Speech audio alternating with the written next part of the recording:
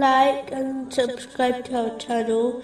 Leave your questions and feedback in the comments section. Enjoy the video.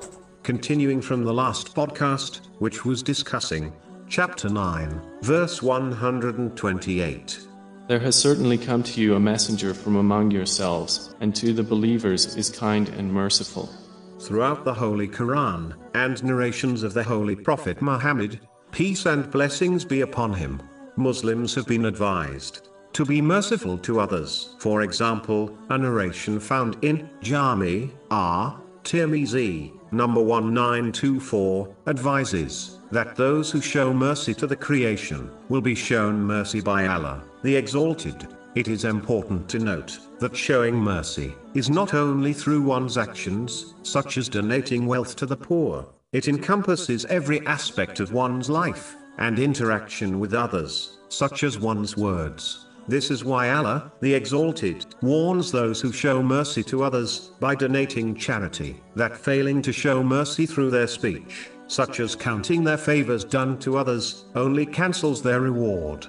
Chapter 2, verse 264. Do not invalidate your charities with reminders or injury. True mercy is shown in everything: one's facial expression, one's glance, and the tone of their speech. This was the full mercy shown by the Holy Prophet Muhammad, peace and blessings be upon him, and therefore, how Muslims must act. In addition, showing mercy is so important that Allah, the Exalted, has made it clear in the Holy Quran, that even though the Holy Prophet Muhammad, peace and blessings be upon him, possessed countless beautiful and noble characteristics, yet, the one which attracted the hearts of people towards him and Islam was mercy. Chapter 3, verse 159.